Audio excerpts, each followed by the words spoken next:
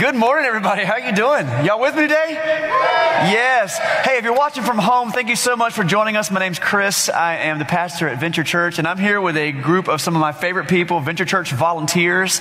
This is a really big week for us. It's our last week of kind of practicing, I guess, or kind of getting our stuff set up in the gymnasium to get ready for you to come be with us in person next week. So starting next week, as you heard Patrick and Jeff say earlier, we are reopening our public services. A couple of things I want to make sure you know about that. And also people in the room, tell your friends. You'll notice I am not wearing a mask. The people that were on stage were spread out and they're not wearing masks, but it's actually a YMCA building policy to do the masks. So plan on bringing a mask, get you a comfortable one. Yes, the whole time you're in the building. I'm really sorry. I know that you don't like it. I don't like it either. But it's an opportunity for us to be together. If that's something that you're not able to do or not willing to do, we are going to continue to provide this online service for you. So please, until we're able to do it without masks, just watch us online. That'd be great too. But I hope you will come. I hope you experience the community. We've got some chairs and we've got tables spread out in here. It's like a restaurant style. You probably can't see it from home. Maybe we'll get some video. Stick around till after service and we'll switch the video cameras around. You can see how the room's set up a little bit. Come out and hang out with us. You can go to jointheventure.com/reentry. It's also just in the menu at the top of our website and learn all you need to know about what we're doing with kids, how's the social distancing and COVID stuff working out. I hope you will join us. Guys that are in the room, I'm glad you're here. So good to see everybody. I'm ready to get into today's teaching. Let's do this. I've got a group of friends, and it's a group of 5 of us, and it's a very unique friendship dynamic. I don't know of another friend group that has quite the dynamic that we do. First of all, we all met in college, which isn't that abnormal. We all met in college, and we'd be hanging out. But since then, we've all gotten married, which also isn't that abnormal. And we all have kids. There's 12 kids total between the 5 of us. But the thing that's kind of neat is, so we live in 5 different cities over across 2 different states. And all of us have grown so close that we actually still vacation together every other year. And we hang out and do a lot of things. On the years that the whole families don't vacation, which, by the way, when you get all 22 of us together, it's quite a scene. The dads go off and we do like a high adventure thing. We do like a canoeing trip or a camping trip. Also, the moms go off and they do a thing together, and there's a lot less mud and a lot less, bug spray in their adventures. And they do a lot of things. Probably, though, the most unique dynamic of our friendship and the way it's all connected is that the 5 guys were all preachers. And if you'd have met us all in college, you'd have been like, I don't know. I just don't know if anyone ever needs to listen to you for any advice, for all 5 of us, literally. But we've all kind of grown into our respective roles. None of us really kind of signed up for it or went to school to do this. But here we are. And the cool thing is, because our unique friendship is so tight, we actually get together also another time once a year to do our sermon planning together. So in September, I get together with those 5 guys. We get away for a 3-day retreat. And a large majority of what you hear me preach on a Sunday morning was planned at that weekend. Combined, I think over 1,000 people in North Carolina and Virginia get the benefit from that 3 days away. And so it's really cool, that dynamic. Now, here's the deal. I talk to this group all the time. We text almost every day. We use the Marco Polo app to do video chatting all the time. But we wanted to grow a little deeper in our relationship. So this year, we started a weekly Bible study. Now, I live at the closest, I think 3.5 hours from the closest of these friends. And so it's 3.5 to 5 hours away. A Bible study is not very practical. But we get together early on Thursday morning and we do FaceTime. And one of us leads through a chapter. Right now we're going through Hebrews. It's a unique friendship, and I'm glad that I have it. Now, it's not all Bible studies and preaching things. In fact, the majority of our friendship is super goofy. A lot of cornhole, a lot of disc golf, a lot of competition, especially when the Cowboys play the Redskins. That's a big deal for us because there's kind of a divide there. Some of us are brain damaged and they don't know, but they'll come around. And there's always competition, and there's a wager on almost everything. Okay, it's like, yeah, I bet you can't hit that basket, or I bet you can't make it in the trash can. Everyone always owes someone else a milkshake. That's kind of our currency that we work in, or Bojangles combinations. That's kind of how we trade things. And it's normally it's not like you owe me a milkshake and I owe you a milkshake. Now we're even. No, it's like, you still owe me a milkshake. Even if we buy it at the same time and I got to pay for yours and you got to pay for mine. The competitive stuff is there. It's a lot of fun. There may or may not have been a time where all 5 of us collectively lost sort of a bet thing. And we may or may not have all had to wear Speedos to a public pool together. That may or may not also be scars that my children have to live with. I can't confirm or deny that. But we get crazy. Now, here's the deal.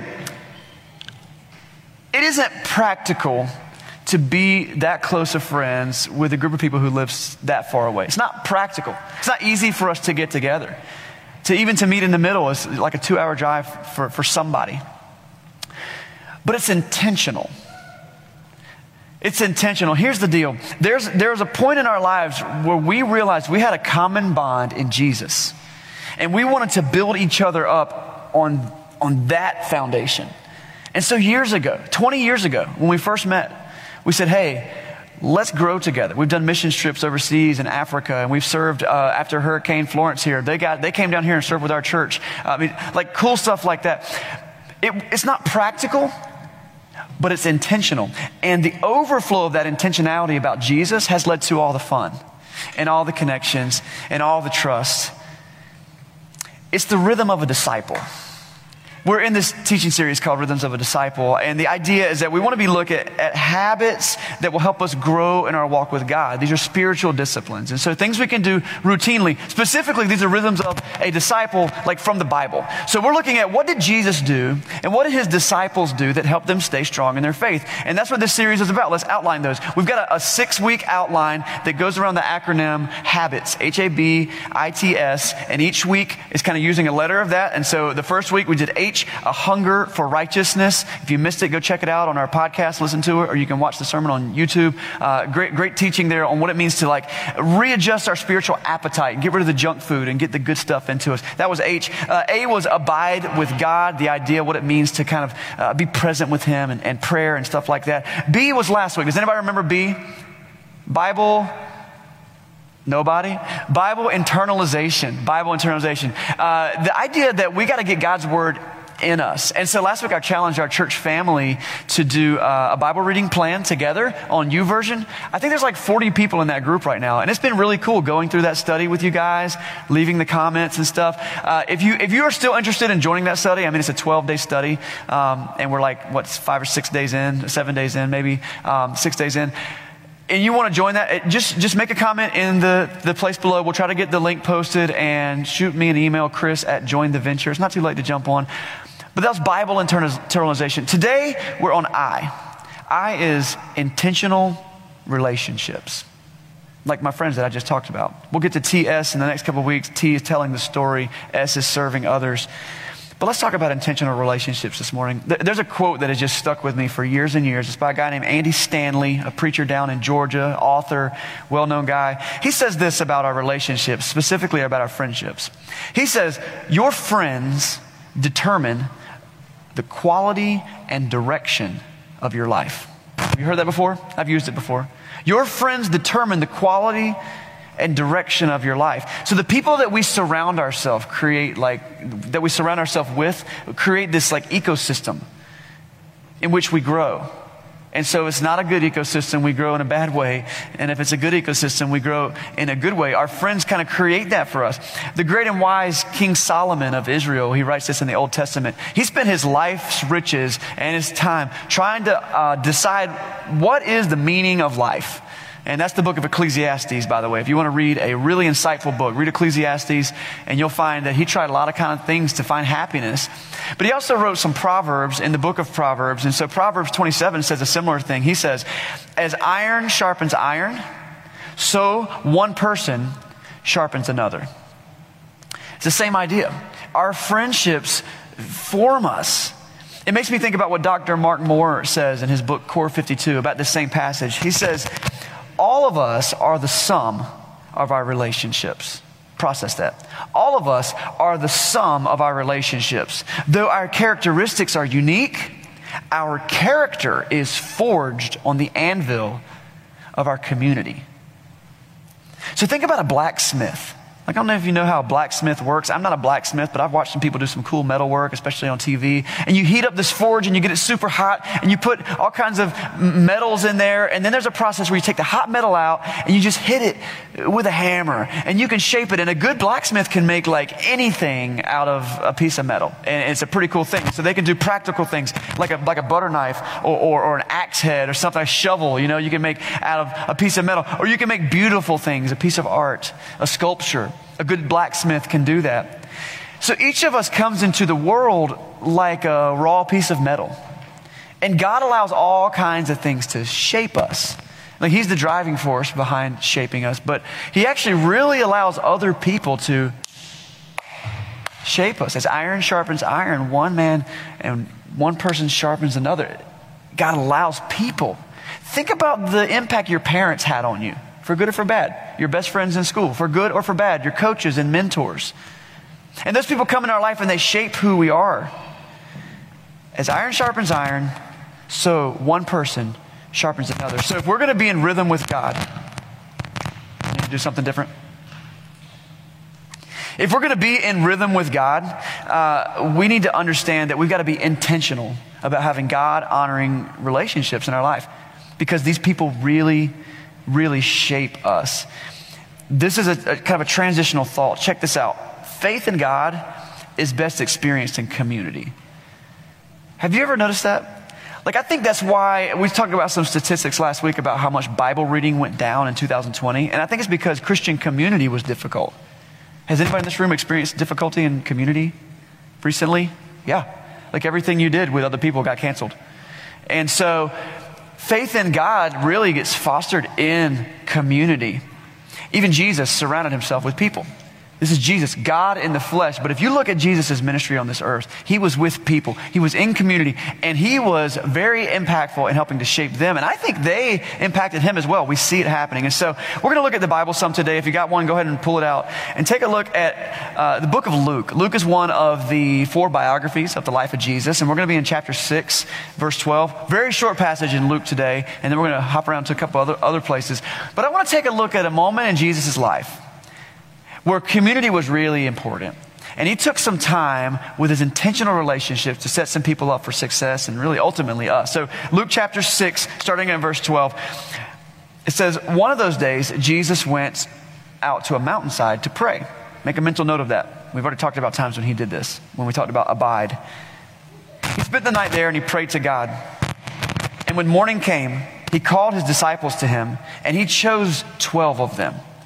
So there were lots of people that followed Jesus around and called themselves disciples, but he handpicked 12 of them, who he also designated as apostles. These are their names. Simon, who he named Peter, his brother Andrew, James, John, Philip, Bartholomew, Matthew, Thomas, James, son of Alphaeus, Simon, who was called the Zealot. There's a couple Jameses, a couple Simons. I'm going to switch microphones real quick. What's the best one for me to use there? And we also get Judas, son of James, Judas Iscariot, who became a traitor. So this all happens kind of quick, but let's go ahead and kind of review. A piece that happened there. Am I back? A piece that happens there in that story that's going to really help us see that Jesus' intentionality was important. This list of names that we just got, I mean, you saw them there. Peter, James, John, Alphaeus, Thaddeus, and all these people are in the list. When you see this group of people, it's not just a list of cool people Jesus wants to hang out with, okay? He's not making a list of people to invite to a party. He's not doing his fantasy football roster. Like, this is just, there's a very intentional purpose for this. If you look at this list of names, this is the list of names that will come to shape branches of the church that we are still part of today. Every one of them played a role in that.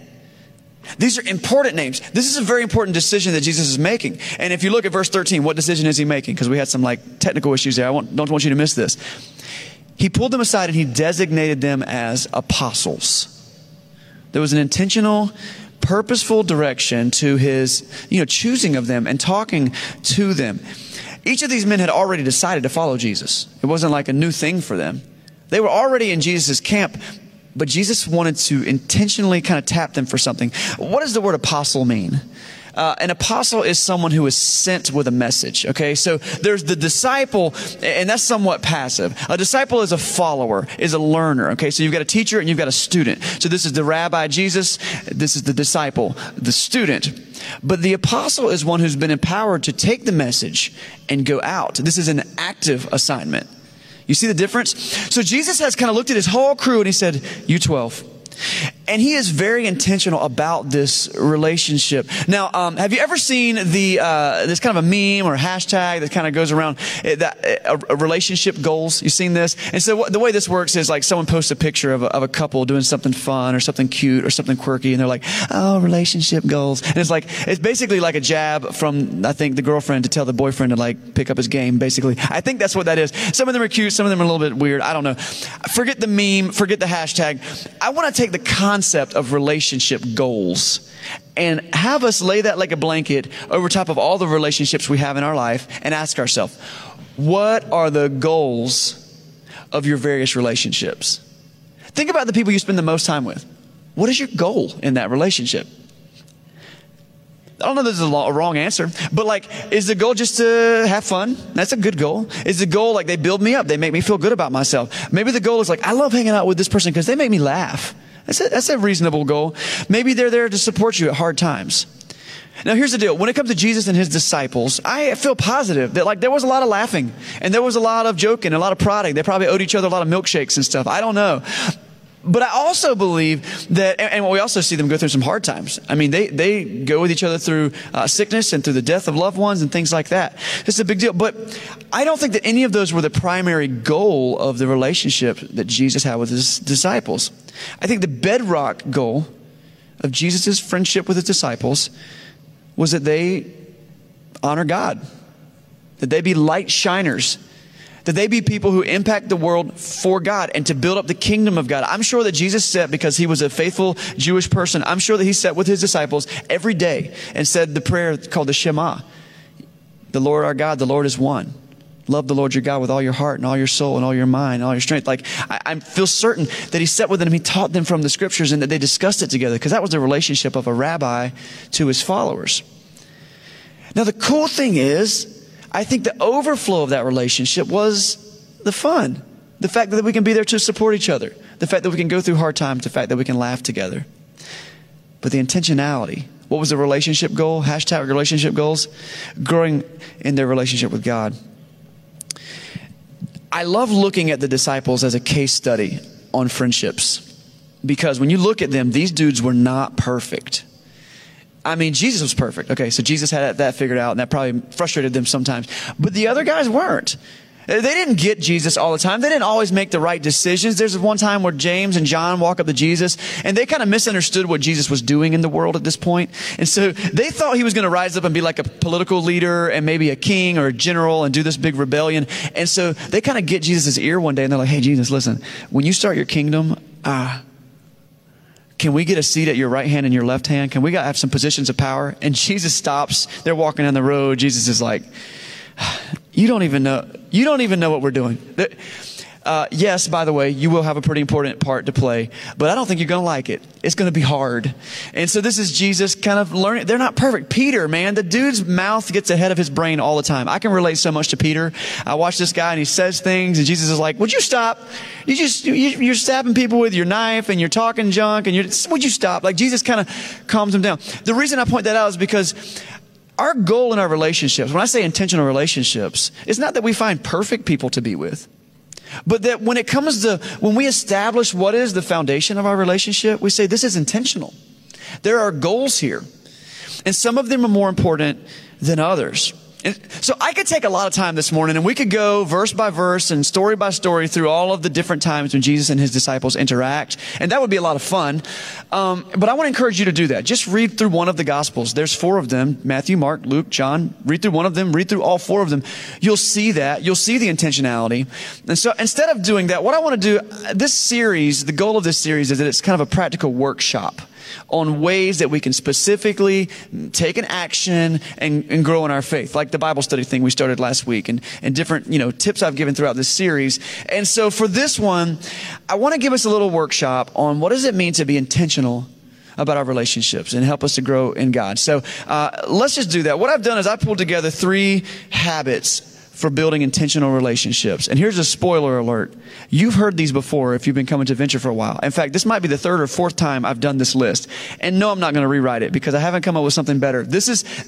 I really believe these are time-tested and proven ways to say the relationships in my life matter. So let me make sure I'm pointing them at God, okay? So these are three things. If you're a note taker, you might have already taken these notes and you get to take some time off. But there are three things. I think the goal of these three things is that we, one, recognize the people in our life and what impact they're having on us. And or two, we begin to look for new people who can be directly helping us grow. Okay, and so here they are. Let me just give them to you. The first one is this. We need to intentionally pray for God-honoring relationships. Intentionally pray for. People pray for a lot of things. Did you notice what Jesus did before he came down to appoint the disciples, the apostles? He basically went camping for the weekend and stayed out on a mountain for a day, and he prayed before he came down to make this big decision. So the big things that we do in our life, and if these relationships shape us, we need to spend time talking to God about it. You can say, "Dear God, I need to be disciplined spiritually. Will you please send some people into my life that can help me do that?" That's a prayer that you can pray.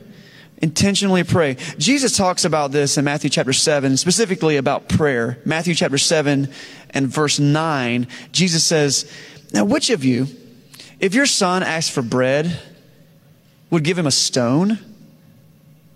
Or if he asked for a fish, would you give him a snake? So if you then, though you are evil, know how to give good gifts to your children, how much more will your Father in heaven give good gifts to those who ask him?" You follow that?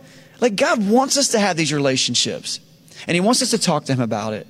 And we can ask. You can pray right now, "God, I want my faith to grow. Will you please send some people into my life who can help lead me there?"